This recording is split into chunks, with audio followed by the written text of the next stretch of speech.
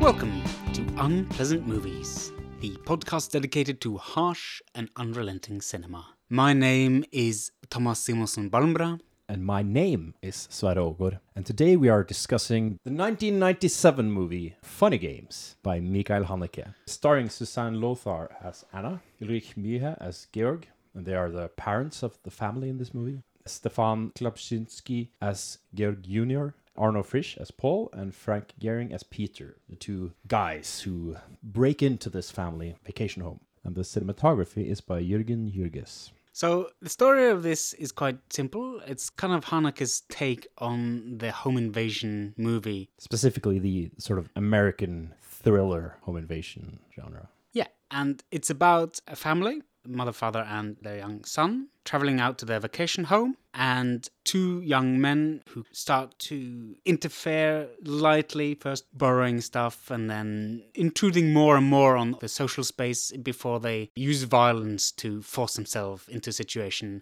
and set up a series of games or situations that they're supposed to play out, subsequently murdering the family and going over to a new one. So that's kind of the basic setup of the film. Yeah, and I would say an element of it is that it takes part in sort of upper class Austrian society, and the intruders are also upper class. There is no class distinction, which is something that Mikael Haneke found very important to do as a subversion of the more common thriller trope where some sort of criminal lowlife breaks in at a wealthy sort of establishment or whatever. Well, I'd say the family themselves are higher middle class, aspiring towards upper class. It shows this quite clearly in the beginning of the film, where you have a camera tracking their car from above, kind of shining light with classical music playing along, and they have this guessing game where they're trying to test each other whether or not they know the classical piece and composer. It's almost parodically bourgeois. Like, they listen to classical music, they play golf, they have a vacation. Like, it's very clearly setting up the sort of class structure they're from.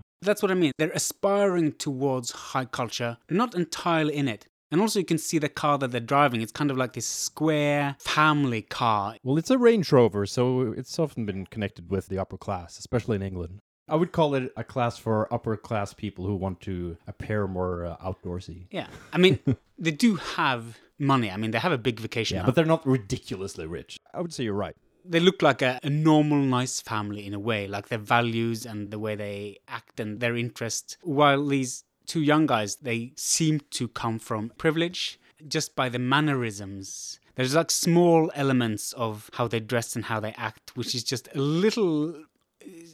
It just seems like the study at expensive schools and that sort of stuff. Yeah, some economy majors Yeah. or something like that. And they're dressed to like tee off, like they're dressed to golf or for a tennis match or whatever. They seem very clearly like born into privilege. Or at least that's the impression you get. Of course, as the movie sort of goes along, they sort of really play with their backstories and stuff. I would also say that Mikael Haneke has said in an interview that their backgrounds are almost irrelevant. Yeah. Throughout the movie, they keep changing names and stuff. Because they're sort of interchangeable, it's not really important who they are. They could be anybody. That's at least Haneke's take on who they are. It's interesting to look closer at the introduction, I think, because it starts actually with a game between the family, which is very innocent, guessing their music, and that kind of places them culturally. And you don't see them initially. The camera's placed far away, and we hear their voices, so we understand it's a man and woman, and then we hear their young son, so we understand it's a family. And the camera jumps in and shows the hand placing a new CD into the car stereo. Like in all his films, the camera is often quite fixated on the doing of things, like hands acting out an action. Then the camera turns to them and we see internal in the car, and suddenly the music switches from this, nice classical music into this extremely intense, wild and chaotic piece by John Zorn. called Bonehead from the album Naked City. It sounds like just crazy metal music. Sounds like the kind of music that parents would never want their children to listen to. But it's not diegetic. It's not the music they're listening to. Diegetic and non-diegetic, that means whether or not the sound is coming from the situation between the people or from more the filmatic perspective, like a soundtrack that the characters can't hear, but we as audience can hear it. Right, and it comes as soon as the title comes, Yeah. Funny Games, and the sort of metal music starts playing. Immediately, you're shown that there's this other level to the movie that you have to sort of operate on two different levels when it comes to what's going on in the movie, and you're also watching a movie. Yeah, it's very interesting. You know, it looks very similar to Ben's video, which we talked about before. It has the same kind of font. It takes a lot of place.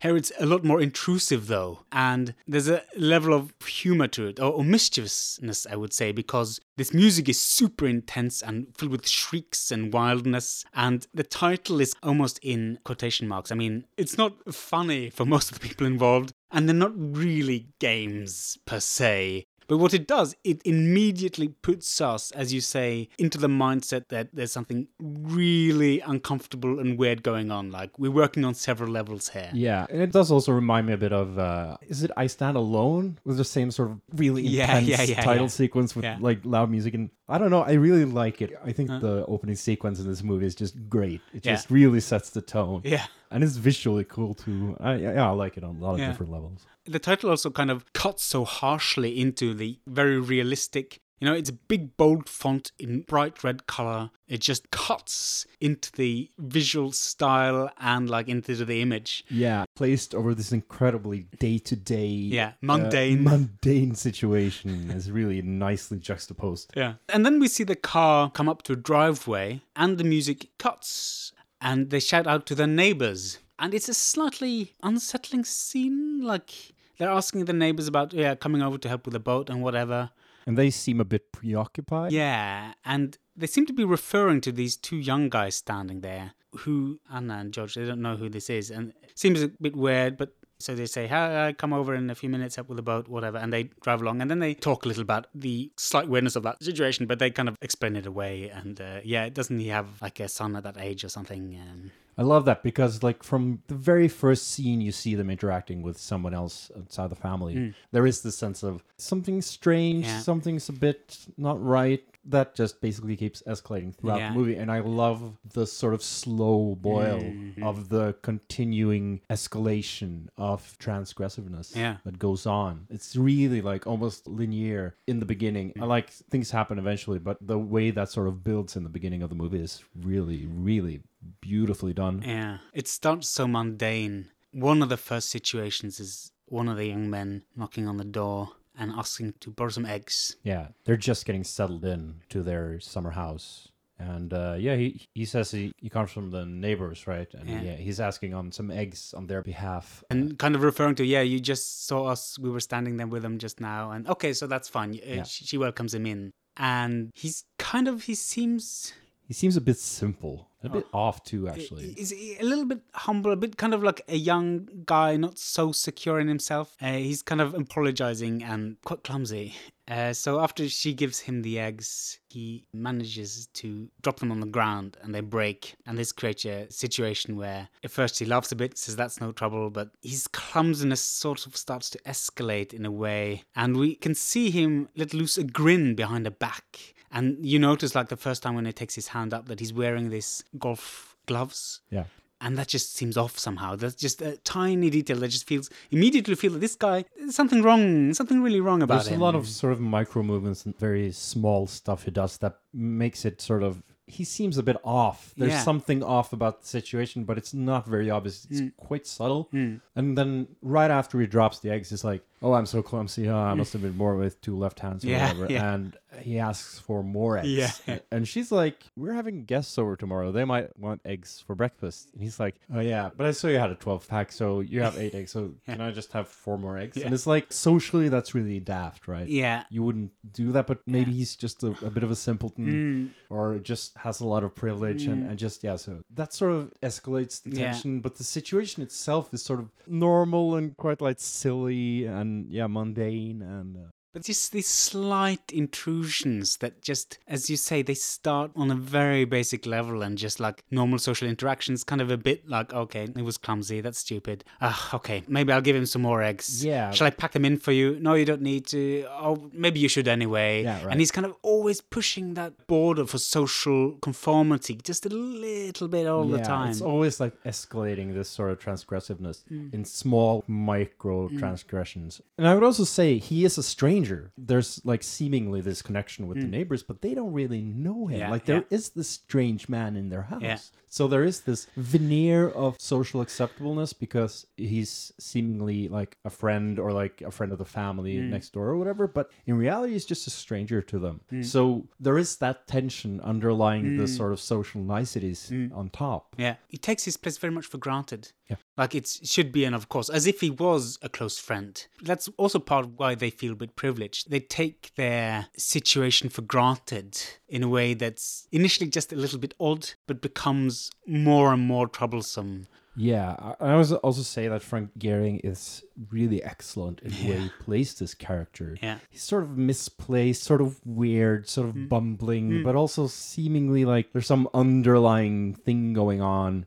Like a bit manipulative. Absolutely. The more you get to see him, the more you feel it like, I'm not sure he's necessarily actually clumsy. I think he's probably very precise. And they have an interaction between them, the two characters, and you can almost feel that this is something created. What would they look like outside of this kind of context? Right. And you feel like that sort of realization grows on you as you keep watching them interact. Because it becomes apparent that it is their sort of transgressiveness with the family is really funny to them. Like it is like a funny game to them, the way they treat the family. And Mikael Haneke talks about how he wanted this very specifically, that the sort of the two guys, the intruders, they're in a different play than the family.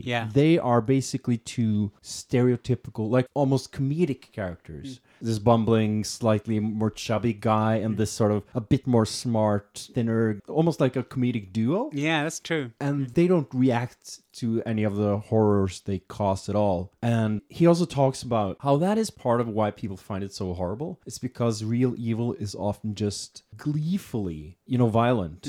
It's and reveling in it. It's not reflective at all. It's just people having a really good time, which I remember feeling very strongly when we watched Come and See. Yeah, I was about to mention it, actually. The way evil often is just reveling in transgressiveness and not even seeing it as bad because you don't really feel it emotionally, because you might have like the emotions aren't there because you're a psychopath or a sociopath or whatever. And that feels very real in a sense that psychopathic killers in thrillers often don't, because they have like grand plans or they have like some trauma or motive. Yeah, or motive. But these guys don't really have that. They're just having a good time being horrible. And it's similar also to Salo, like Come and See and Salo. They're like the people who perpetrate the monstrous behavior. They're quite silly. They display stupidity in their acts. Like they remove seriousness and, as you say, self-reflexiveness. And they play games. Like in Come and See, they're drunk, stupid, rowdy. In Salo, they almost all have their own game, these four heads of state that allow themselves to transgress upon the youth in these intense ways. They're playful and strange, and Funny Games fits well into that. As you say, they are almost from a different movie, and that also reflects on how they relate to the audience. The one character that Arnold Fritz, Paul, as he's sometimes called, he breaks the fourth wall on several occasions, winking to the camera and commenting to us directly, is this what you want as an audience? Or we're not film feature length yet, so we can't end. But the other character, Peter, he does reflect over, like, let's say, genre elements. Like, there's some awareness of the media context, but not of us as an audience. Yeah, I think specifically at one point when George says, why don't you just kill us and get it over with? He says, like, what's the entertainment value in that? So there's clearly that aspect. I think that's him saying that. And then later on, when he's tying up Anna or something, he says, this is just as unpleasant to me. So he's just contradicting himself, and they're just having fun tormenting them and playing on different emotional angles. But coming back to breaking the fourth wall and stuff, that was actually, I think, in part inspired by this movie that Mikael Haneke saw in the 70s called Tom Jones, which was not this type of movie at all. I think it was some sort of grand, like, action-adventure sort of. Okay. I haven't seen it, but I'm just referring to what Mikael Haneke said in this interview. But apparently in one of those big set-piece scenes, the main character turns towards the camera and says, "Oh, I hope they don't catch me." And then it keeps going. And so he found that very fascinating and had been thinking about it for 20 years before he started adopting these things into the movie. And the original idea for the script is also really old. He started thinking about, and I think he actually wrote the first edition of this script in like 1968 or 69. Oh, really? And it was a quite different story back then. It was basically this home intruder or some guy who had done something criminal, basically hiding out in the summer house. And the family comes and there's this big drama, and eventually the wife shoots the man. It was a much more traditional sort of thriller, shocking movie. But he went through a lot of iterations. So it was a really like long process to get to the sort of finished point of the script. It's interesting. There was a lot of impulses going into this thing. He also wrote an essay leading up to the release of Funny Games called Violence and the Media, where he talks about the impetus, like things he's been thinking of, how he's relating to the discussion of violence in media. And he has a few points of that I thought was really quite interesting. He starts off talking about that one often kind of initiates this debate by either blaming the real world, because it actually contains violence, so we represent it, or the media as a representative body, right? And he calls it a chicken or egg situation. His point of view that it's, of course, both are responsible for the portrayals of brutalism and violence. Like, you can't really concentrate on one or the other. And he's much more preoccupied not by whether you show violence, but like the form of representation. And he's concerned about whether or not you're aware of what the medium of film does to you.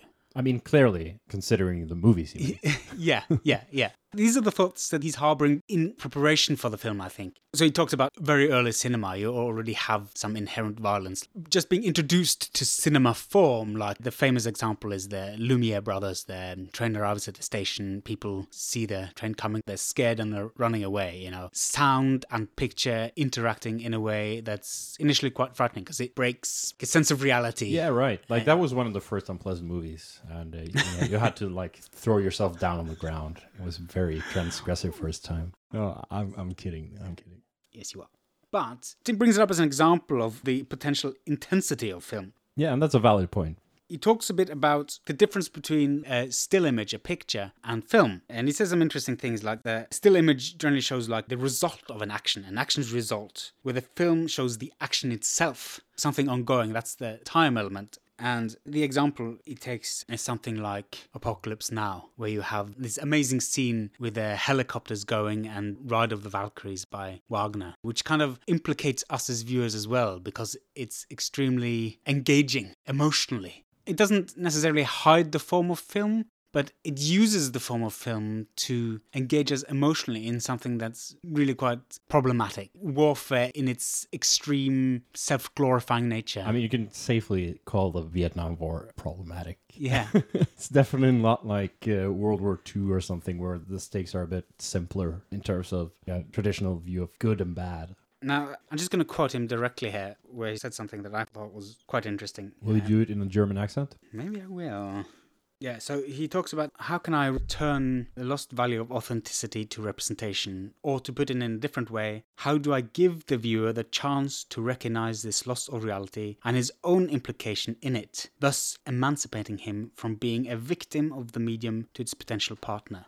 The question is not, what am I allowed to show, but rather, what chance do I give the viewer to recognize what it is I am showing? The question, limited to the topic of violence, is not, how do I show violence, but rather, how do I show the viewer his own position vis-a-vis violence and its portrayal? For this purpose, one must find forms, if one wants to avoid having the Enlightenment's dedication to humanity, which the media so opportunistically parrot, degraded into cynical hypocrisy.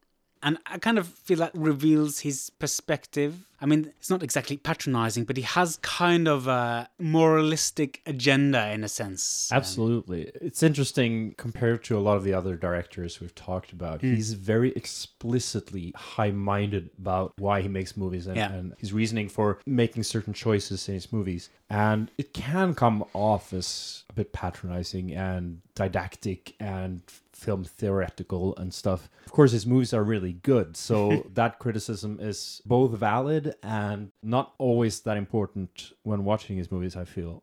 Well, they always feel very well thought out. They're conceptually very sound. Totally. And his point of view is very humanistic, so it's easy to agree with them on like a theoretical level, whether or not you like them. Right, but there's also this nagging feeling that just enjoying a movie for its own sake, that's a bit lowbrow for Haneke. Right? I'm sure he does enjoy some films for his own sake, but for the act of creation, I think having a political impetus or like an agenda that's, as you say, high-minded in a way, it's always laid with intention. I think that's important, and I respect that. Yes, totally, I respect that. But at the same time, like, do you have to, every time you want to watch something with violence, you have to sort of face yourself as you're sort of interacting with this violence? Yeah. It is very interesting to think about and talk about, but at the same time, I don't think you're always in the mood for that. But I would say that even if he has this intention with Funny Games, for instance, it's a really entertaining movie. Yeah. And I think you can definitely watch it without coming face to face with your own like demons, considering how you sort of interact with violence in media and stuff. I think a lot of people just like it because it's a really good movie. Yeah, I mean, it is quite uneasy. It has a lot of great physical acting. Just a little bit of violence can cause a lot of inability to walk and sweat, and it feels... You know, in most films, they fall from 3 meters and they get up and they run away or whatever. That's not the case with Haneke. You know, even small violence does have physical consequence. So it's more uneasy than a lot of cinema. Yeah, and it's really not about quantity. And it's also very explicit about that too. Talking about the movie, he does say like, you'll probably find more violence in like a Saturday night cop show than this. But it's framed in a way that's quite different. And I think particularly like the way Arno Frisch and Frank Gehring sort of portray these two psychopaths has a lot to do with it. Especially the sense that they have absolutely no morality involved in this. They're just having fun. And that is so starkly different than the way it's usually portrayed, right? Mm-hmm. So you have this sense of almost personal transgression when you view this because you don't really have the motives. There's no motive for this. It seems like truly like random acts of violence and brutality. In the same way that Salo also feels very transgressive in the sense that you don't really feel that these characters have motivations for being so atrocious. Yeah, they do play a lot of power games. There's a lot of games in this movie. Yeah, and for example, they use a lot of name calling where they call each other Peter and Paul initially, but on a fish, Paul starts calling the other guy Tom, and then now and again they call themselves Tom and Jerry. And then on occasion they both call the parents and themselves Beavis and Butthead. Yeah.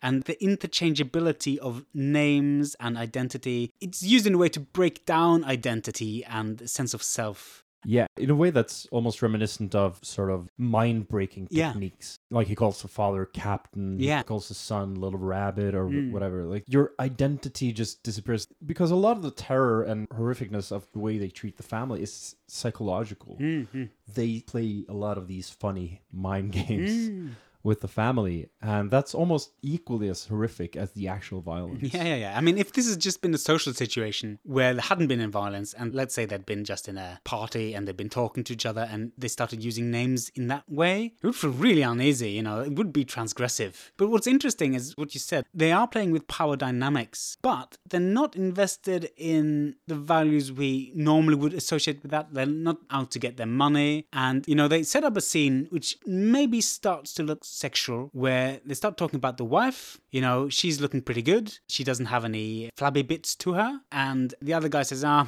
don't know, I'm not convinced. And they sort of play this little game again. And they force the husband to tell her to undress, which is deeply disturbing. And initially she does, as they start to torture the son a little bit. They put a pillowcase over his head, and then we don't see exactly what they do. Maybe they're twisting his arm or something. But the son is screaming a little bit and stuff. So she undresses, but the camera doesn't show us her body. And once she's done it, they're completely disinterested. They ask her to put her clothes on. It's only for a moment, really. Yeah, and it's clearly not about sex or sexuality or anything. It's just about humiliating. It's not a fetishistic power dynamic. And as a matter of fact, later on in the film, after they've apparently left, we do see part of her upper torso partially undressed, but it's super mundane. And the bodily aspect, I feel like Haneke did that as in a way to offset our own potential, let's say, fetishistic or The titillation. Titillation, the yeah. sort of, fetishization. He's actually very explicit about this and talks about it.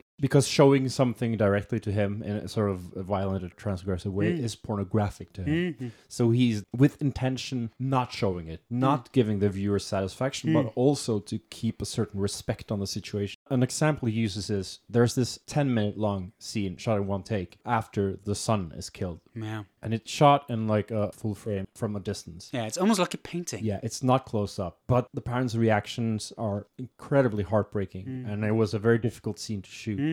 And one of the reasons he chose to shoot it that way from a distance was he wanted to give them respect and let them have their decency, and he didn't want to sort of fetishize their despair and anguish. So he was very, very explicit about how he chooses not to show certain things, which is very interesting in the way that we've discussed these sort of issues previously. And I think you and me often agree that it can be very, very honest and not pornographic to actually show something, but it depends on the context. But I think to Mikael Haneke, he often chooses, he's quite careful actually, and he's quite respectful towards his actors and stuff. And that's also one of the things Arno Frisch talks about in an interview he did in 2018, I think, where he talks about that the on-set atmosphere was quite good, but they were also quite separated from the family. Him and Frank, they had a quite good rapport and stuff, but after they shot scenes with Ulrich and Susanne, they sort of let them go and be with themselves for a while. They didn't sort of intrude or talk a lot to them. They let them have their space. And it was also very explicit. Mikael Haneke, he wanted the two guys to play basically in a different movie. And actually, he was very explicit about them being almost sarcastic characters in the sort of way they act.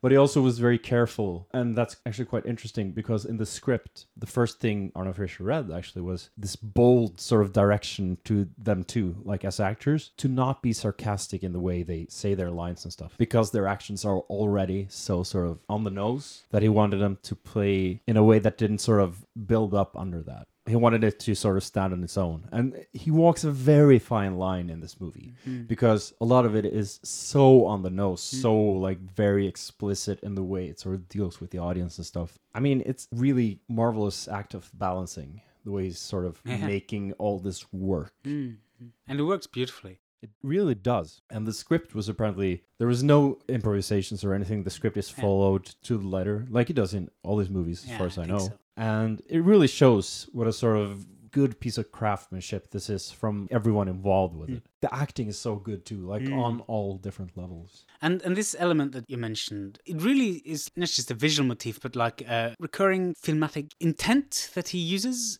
Whether or not you see something, a lot of his films is very explicit, often things that happen out of frame. Either you understand it through sound or implication, where the camera looks. The eye of the camera, of the audience, is extremely specific, and he makes you aware of that, often by having things happen of great intensity and importance happen outside of our direct line of sight. Yeah, like in Benny's video, the murder, for instance, happens just out of sight. But at the same time, like the audio and the way the camera is placed in the room, it really puts you there atmospherically, like spatially almost. So you're forced to partake in these horrific actions that are going on in a way almost by omission. It's very well done. I think choosing to not show something is quite difficult to pull off in a way that feels satisfying in a movie. And the space becomes very charged. He manages to activate the physical space of the area through like the lens of the camera in a very interesting way. Like this scene that we talked about when the son gets shot happens off camera. The family has been captured. They're sitting in the living room. And Paul, Arnold Fritzsch's character, goes into the kitchen to make some food. While he's there, there's a scuffle in the living room and we hear a shot go off. And he's very calm. He doesn't really pay it much mind. I mean, he's calm throughout the movie. Well, there's one exception. Yeah. So he's finishing preparing his food and he comes into the living room. But the camera then goes to the television screen, which is now covered in blood. So we realize someone's been shot and we know it's not her. And the television show, which is this racing show, I think, like a sports car race thing. And TV is covered in blood dripping down.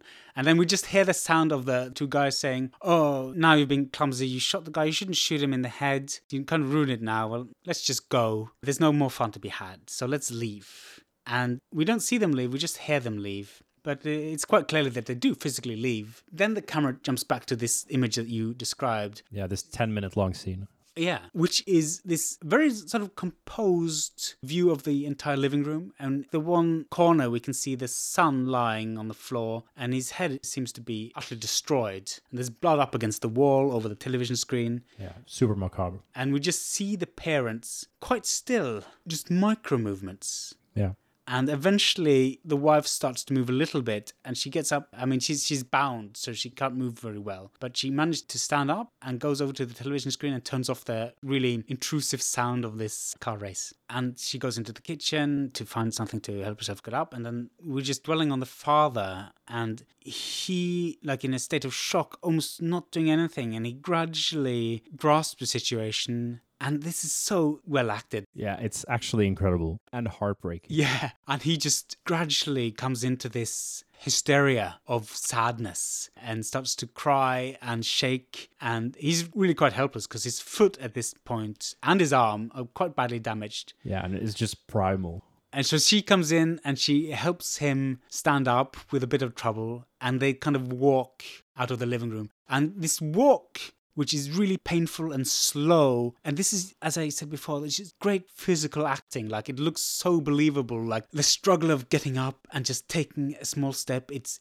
painful, it's slow. All of these different compositions with their characters moved around, they're like a painting. They're like beautifully composed. Yeah, it's beautiful. That was the third take. And they only did 3 takes of this. Just super impressive performance there. Yeah. There's a couple of things about the situation previous to this that I would like to mention. Yeah. The sort of TV screen splattered with blood while there's some mindless entertainment going on. Yeah. The visual symbolism of that is almost like funnily on the nose, I think. Yeah. And the way she turns it off afterwards, like, this is garbage. Yeah. And also before that, you've had Peter, the kind of, he's not really chubby, but Paul keeps calling him fatty anyway. There's some abusive behavior going between them. That might also be a game, or it might be real. We don't know. Anyway, he's kind of just sitting watching television, flicking the screens while the family's bound up before. So there's very explicitly this critique of mindless entertainment. Yeah, which was also his project on Bennett's video, right? Yeah. I think it's a game between them. Like, it's good cop, fat cop, or whatever. I think that's the general premise. I mean, like, there's several situations like that where they're talking about the backstory of Peter, or Tom, as he's sometimes called as well. Where Paul says, yeah, well, because the father asks, why are you doing this? And then he looks over at Peter and he says, why are you doing this? Why don't you tell them? And he starts to say something, but he acts shameful. And then Paul says, yeah, well, you know, he comes from a depraved family, you know. Right. And he starts to make up a story, but then he says, no, that's a lie. There's something else. And then he starts to say, you know, we're drug addicts. Yeah. And he keeps presenting these tropes of troubled narratives as if that's a reason. And any one of them could have worked in this movie, right? But he's just giving, like, so many different scenarios that could be plausible. Like, in the beginning, he's like, oh, he's a medical student. He can help you with your leg. Yeah. And then later on, Fatty or whatever, he's like, yeah, I'm going to law school once I'm finished this semester or whatever. At the very end, they start to talk some metaphysics and stuff. So what they're actually studying kind of... Yeah, that's sort of the point. They are just really non-entities or changing or whatever the situation demands or whatever role they feel are playing at the moment. And that's just really delightful, actually. But I think, like, the scene after the son is murdered and they leave the house and stuff, it's actually very reminiscent of a real-life serial killer. Oh, yeah. The Golden State Killer, Joseph D'Angelo, who terrorized several cities in California in the 70s. And what he would do is he would go in and torment these families. Very much like this, actually. Okay. He was only one guy, though. And there was a sexual component to it. He would sort of rape the wife while the husband was tied up. And what he would do was put plates on his back. And if you heard the plates sort of rattle, then he would go and kill them or whatever, or he would threaten to.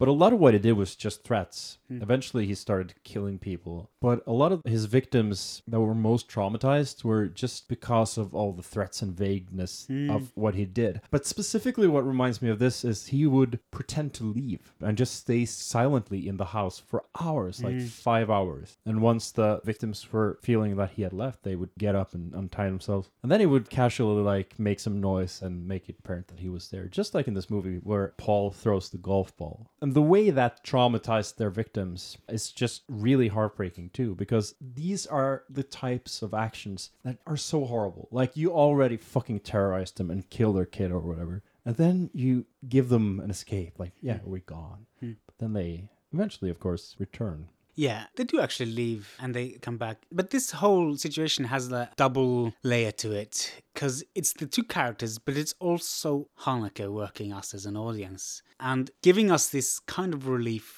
We get to see some of the aftermath of that kind of situation. The shock, the terror, and like the impossibility of going back to a normal life after something like that anyway. I mean, they do eventually get killed, but you kind of got a taste what their life might have been like, how damaged they would be from the situation leading up to their son being killed. And it's very well played. And of course, they were married in real life too. I didn't know that. And actually, it's quite sad, actually, the story of most of the main actors in this movie died very young and tragically. Oh, really? Yeah. It's super sad. Ulrich Mia, he died of cancer at like age 54 or something in like 2009. And then a year later, Susanne Lothar committed suicide. And Frank Gehring, who plays sort of the more chubby intruder, he had a lot of struggles with alcoholism and stuff and died at the age of 38. No, really? So a lot of these actors died tragically, and it's really heartbreaking, actually. I think, actually, Susanne Lothar died in 2012 or something. And Ulrich Mia actually died right as he was getting ready to play a role in The White Ribbon, which was actually written for him. And he had to cancel because he was dying of cancer. So it's just really sad. Yeah, that's really the way sad. These actors who are so good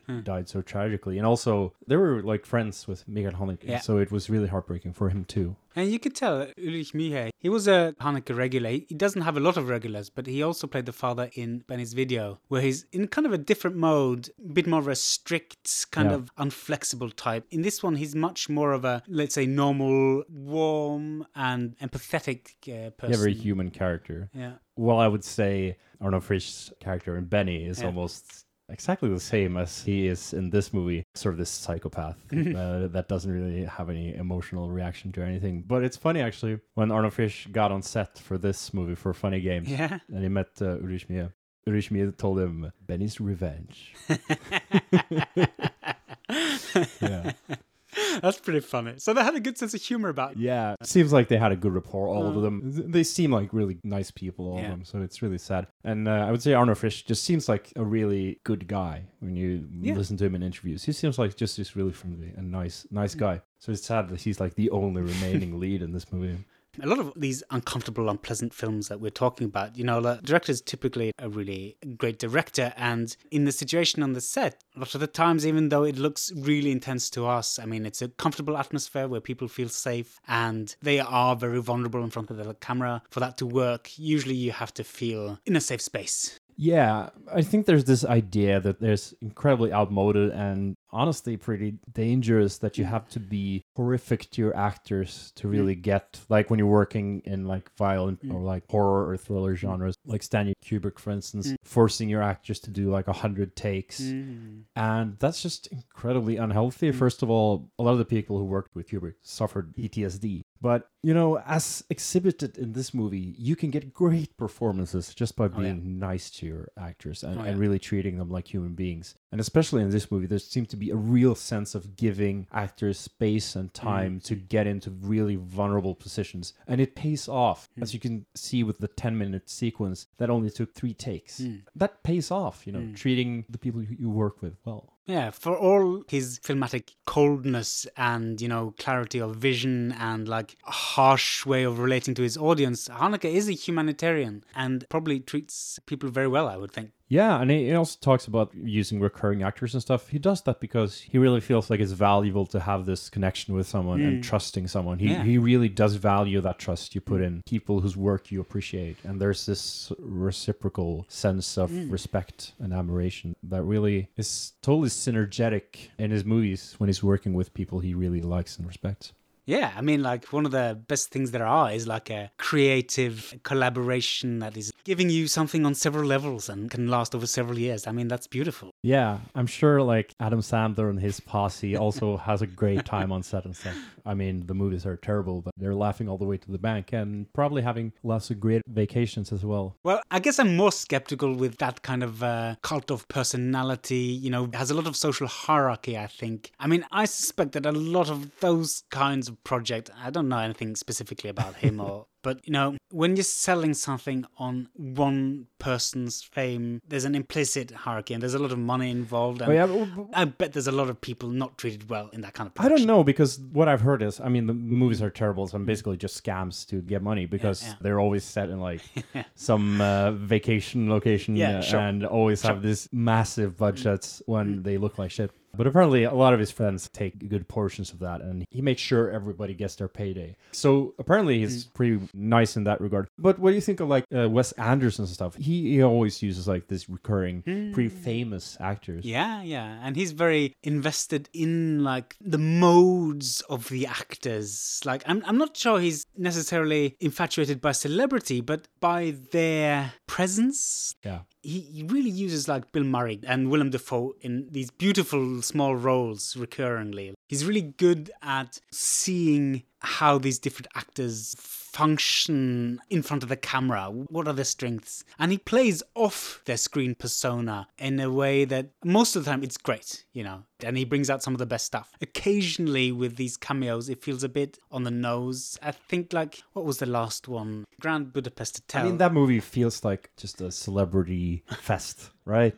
I do feel like a lot of his movies are like, aren't there some less known, like talented actors you can work with, but like you always pick like the cream of the crop of like the most well-paid actors in Hollywood. Well, I bet he's kind of a guy who really, he's in love with a form of cinema and like the presence that these people have. Totally. He seems really like enamored with the charisma of these larger-than-life actors. And that's fair. And I mean, if you get good movies out of it, that's totally cool too. And he often makes some really interesting movies. Yeah, absolutely. But yeah, I do like when directors really respect and admire their actors enough to work with them again and again. And I think that's often a very good sign of a director. I mean, like, Haneke is the opposite. I mean, he does pick a lot of good art house actors, but not like celebrities. I mean, the one exception is the remake of Funny Games from 2007, where he has Tim Roth and Michael Pitt and Naomi Watts. Yeah, star-studded. It's a shot-for-shot remake, mostly exactly the same. Pretty good, but not as good. And I think the main reason for that, at least for me, it's a while since I've seen it.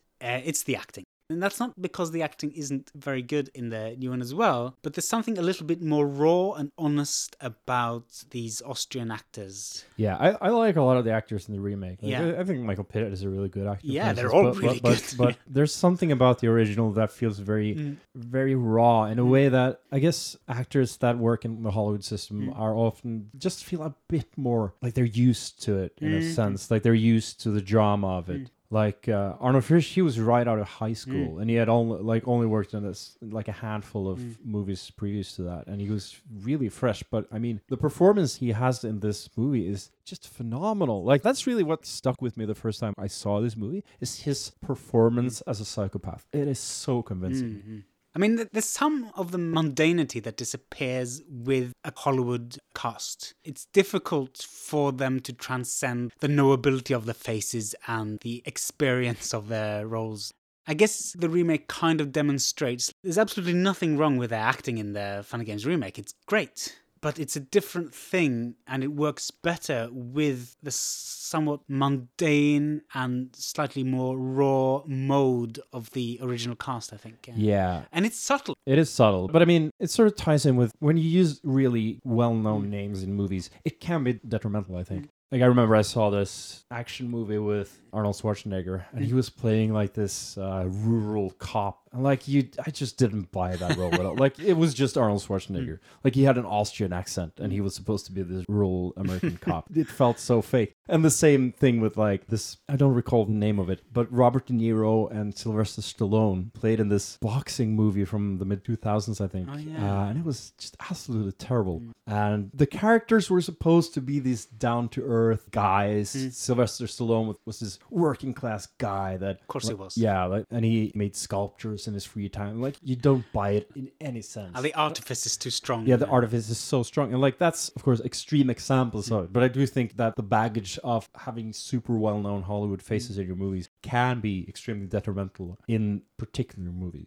But, you know, what's interesting about Funny Games, initially, you know, he made the original one in 97 and the remake in 2007, so that's 10 years difference. But he wanted to make the original one in America originally, because that was his project. International American media and violence, that was his interest. And when he remade it, the intention was to get a wider audience, and therefore, you know, known faces make sense, because you sell films based on actors. And these, you know, Naomi Watts was at a height of her career. Tim Roth is always interesting, you know. And Michael Pitt was kind of starting to rise up. I think this was probably my introduction to his acting. But the problem is, doing a shot-for-shot remake doesn't quite make sense if you're aiming towards an American audience, I think. Because that kind of austere, cold, very analytical mode, it's not so edible. I mean, it works very good for a European art house style. And like Americans who are interested in that stuff, they'll find it perfectly fine. But I don't think for reaching a wider audience, it necessarily makes so much sense. No, I mean, his theory was that this type of genre movie, like a thriller movie, would really like make it big in the USA.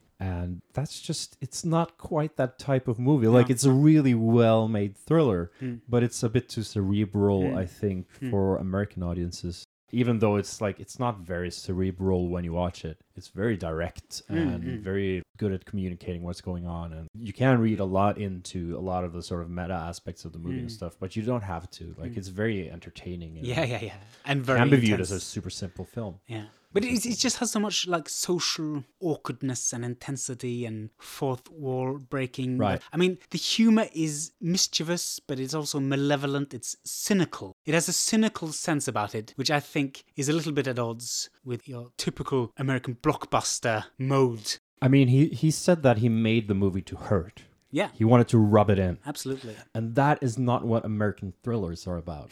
They are about being exciting and at the end of the day having a satisfying conclusion. I mean, you do have some examples like Straw Dogs, which is like your classic American Sam Peckinpah home invasion, which is quite intrusive, quite intense. I mean, it's not up to a new extreme mode of intensity, but it's one of the like classical, intense Hollywood production films. Yeah, sure. But I'm thinking more about the stuff that Mikael Haneke seems pretty dismissive of. Yeah. Which are, you know, the run-of-the-mill American thrillers, which often can be quite entertaining to watch. I would, of course, posit that the Koreans are much better at making thrillers than the Americans. Well, I mean, there's a lot of great American thrillers. Yeah, of course. And the sort of thriller genre also originates there. So, of course.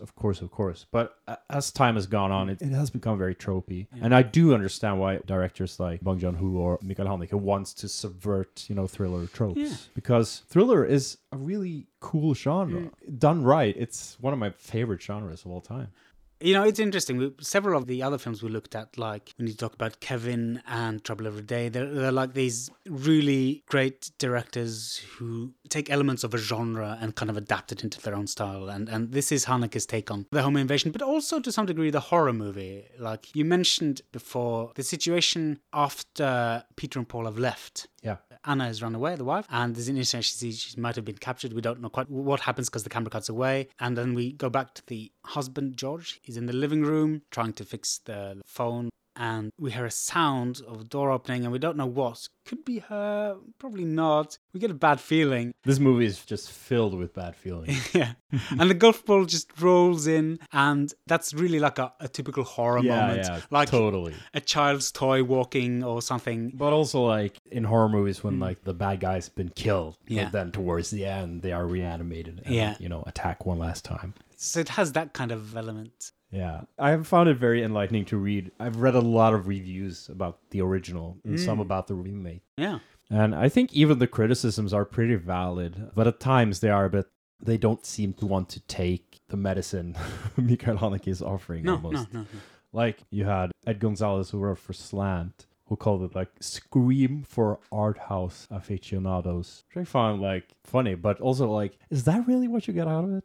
Well, I guess, the point of Scream was it was kind of satirizing the slasher film a little bit, but for entertainment value only. And this kind of works with the tropes of the thriller genre. I mean, it's a different mode, but I get what he's saying. I'm not a big fan of Scream, should be said, but... What? You're not a Wes Craven maniac?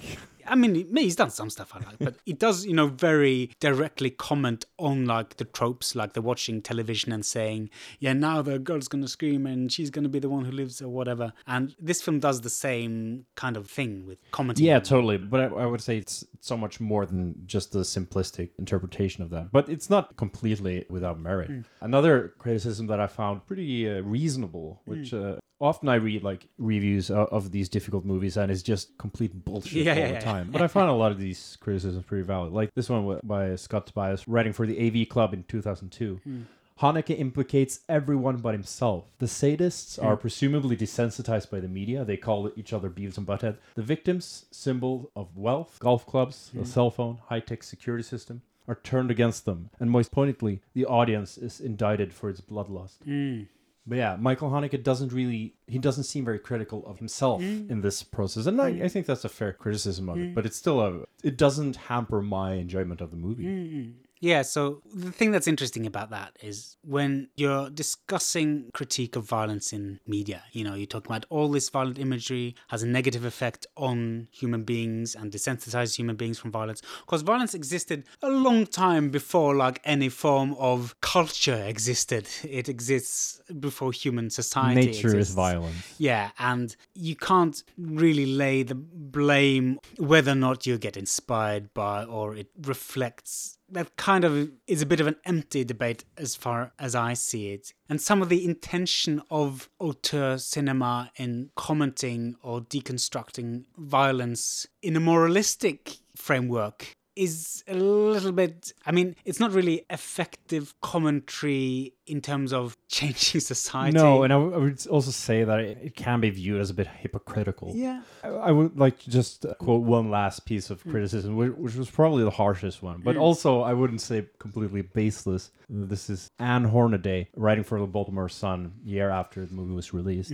Funny Games condescends to its audience like a pretentious preachifying graduate student is in postmodernism. It would help us out of the cultural quagmire we're drowning in if only we could understand its highly convoluted and exclusive language. The core of that criticism is, what's the solution here? Like, yes, you're pointing sort of a finger, but how does this criticism help us? It seems like to draw attention to something without doing anything about it. Okay. And personally, I feel it's completely valid to draw attention to something without a solution to it. Yeah, precisely. I mean, I wouldn't say this film is convoluted narratively or filmatically. That's just a weird thing to say. No, I don't agree with the assessment at all. But I found the criticism quite interesting because it does have this tinge of moralism too, right? So why sit on your high horse if you don't even bother coming up with a solution for this? I would like to just add that the whole idea of criticizing media for violence is just outdated in my view. I think it feels that way a lot for our generation because we've grown up with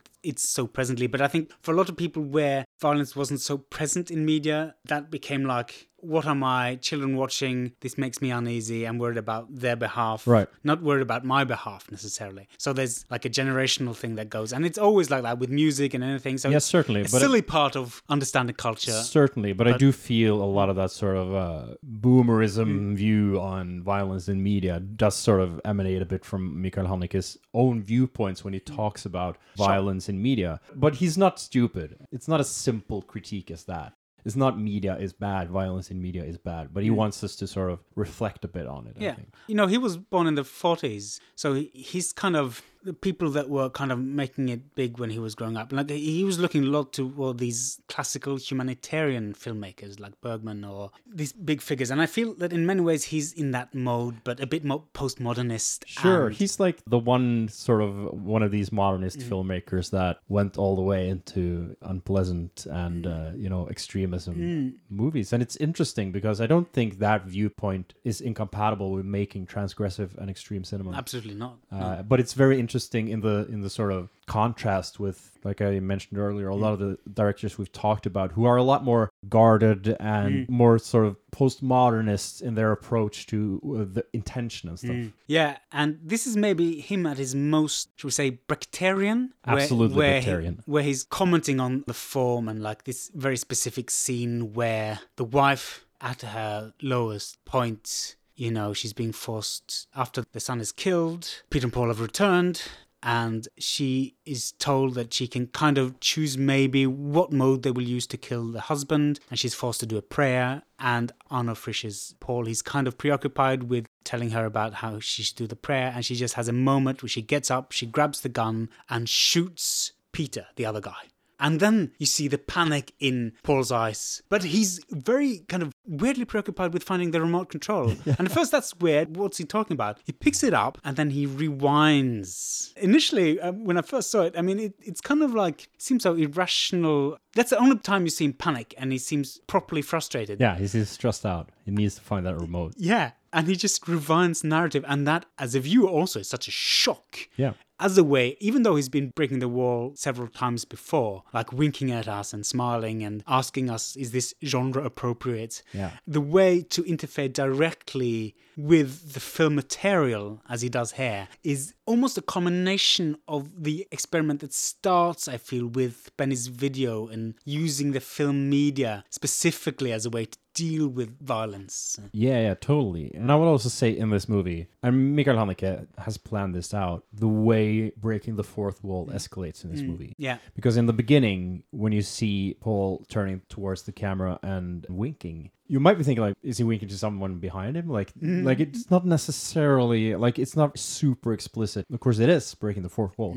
but you might play it off as something else. And also later on, he's like, what do you think about this? And it sort of turns towards the camera, but he might be turning towards one of the family members. It's a bit unclear. Like, it could be something. Yeah, I mean, if you weren't expecting it, you might think that this integrated into the plot, like. Right, but then it just keeps getting more and more explicit about it to the point where he actually rewinds the killing of his partner in crime. And it's interesting that scene where he's being shot by Anna, it's incredibly explicit. You see the shooting and the gore and the blood. And that's the first time you see that type of violence portrayed directly in the sort of pornographic manner that Mikael Haneke has discussed. And it's interesting because this is an annulled and cancelled, and you sort of keep going in the morbid and horrific direction that the movie always takes. And Mikael Haneke is very clear about wanting to play with the audience's expectations, and he wants you to feel the framework of this as a movie, you know, more and more throughout the movie, at the same time, you know, playing with the audience like a cat playing with a mouse. And I think this is actually one of the few examples in any of his films with such explicit violence. And the thing about it is that it gives you just the moment of satisfaction. It does. And you feel relieved because several times you've had situation. I mean, throughout the film, he gives you these small moments of potential relief. You know, when they leave, but also situation before with the phone almost working. There's a lot of this situation where he kind of says, yeah, there's an opening here. Yeah, possibly it could. And, oh, she even managed to kill one of them. That's great. But with the remote control, he just makes the artifice of it so clearly. I mean, you have zero control. The family doesn't have any chance with these two guys. But we as an audience also are captive to him, Haneke. Yeah, we're implicated, and the only agency we really have is to walk away from the movie. And he actually said, you know, people might walk away from the movie, but I'm making you this movie for the people who need it or the people who don't walk away from the movie. That's interesting. And also, I find it really funny that, you know, when people saw that scene with Peter getting shot, they stood up and clapped and cheered. Oh, that's cruel. And then, of course, you have the scene right afterwards where it's just made irrelevant. And it's just delightful in the way it plays with audience expectations of relief. And I feel that Haneke reveals himself in a way here. His mischievous nature is very clear in this film. It's often more underlying in his other work, but I think he does have this mischievous side and this interest in fucking with you as an audience. Oh, yeah, totally. Like, this movie is as close as he gets to making, like, a real-life experiment of a movie. His other movies are more movie-ish. This is very clearly a real sense of toying with the audience in a very, very explicit way. But it's marvelous, and I'm really happy he did it, because it's such a cool way of going about this extreme form of cinema. It's a great movie, and probably his most widely seen, I think. I don't know about numbers, but talking to people, if you ask them, you've seen Haneke, and you mentioned Funny Games, that's typically the film that they've seen. I mean, he's made a lot of widely seen films, of course, but using a genre as a way in just accesses a larger audience, I think. Yeah, it's a Trojan horse. And a very effective one in this case, I think. Yeah, I would say, like, when I talk about Haneke with people I know, it's not necessarily maybe their favorite movie of his, but it's always the movie that gets discussed. Because it's the most interesting to discuss. And we've been doing that for quite a while now. And I would just like to say it's an amazing movie, just a powerhouse performance by all actors involved, including the child actor, actually. And they all have great presence. Yeah, totally. And they seem natural as a family, and completely in contrast to this psychopathic Laurel and Hardy act. And yeah, just marvelous.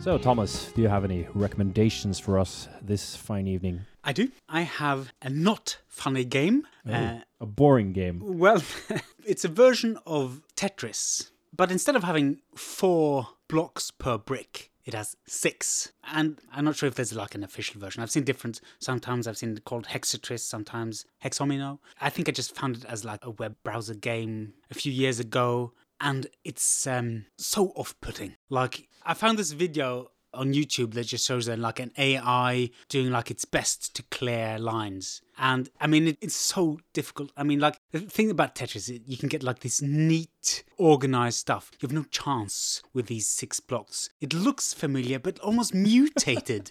It looks like some kind of perverted version of Tetris. And it just feels so off. Yeah, I remember just feeling almost sick with like just this systemic perversion of fucking up like this perfect system. Like, it's so untidy. Like, there's no chance of not getting a lot of these open holes where you can't plug it. And, you know, you're lucky to clear 2 or 3 lines before it reaches the top. It just feels so off-putting. So that's a game that's not funny. It's just off-putting and weird. Yeah. And I suggest you try it out, if only to just understand why Tetris is really great. If you didn't understand so already, it's weird. Tetris is a classic game. Yeah, I think this has 36 different types of blocks. Oh, Jesus and Christ. some of them look kind of like, there's a T, you know, there's an F. And some of them just looks like a mutant version of like the classic Tetris blocks. Yeah, horrid. oh my God. That sounds great.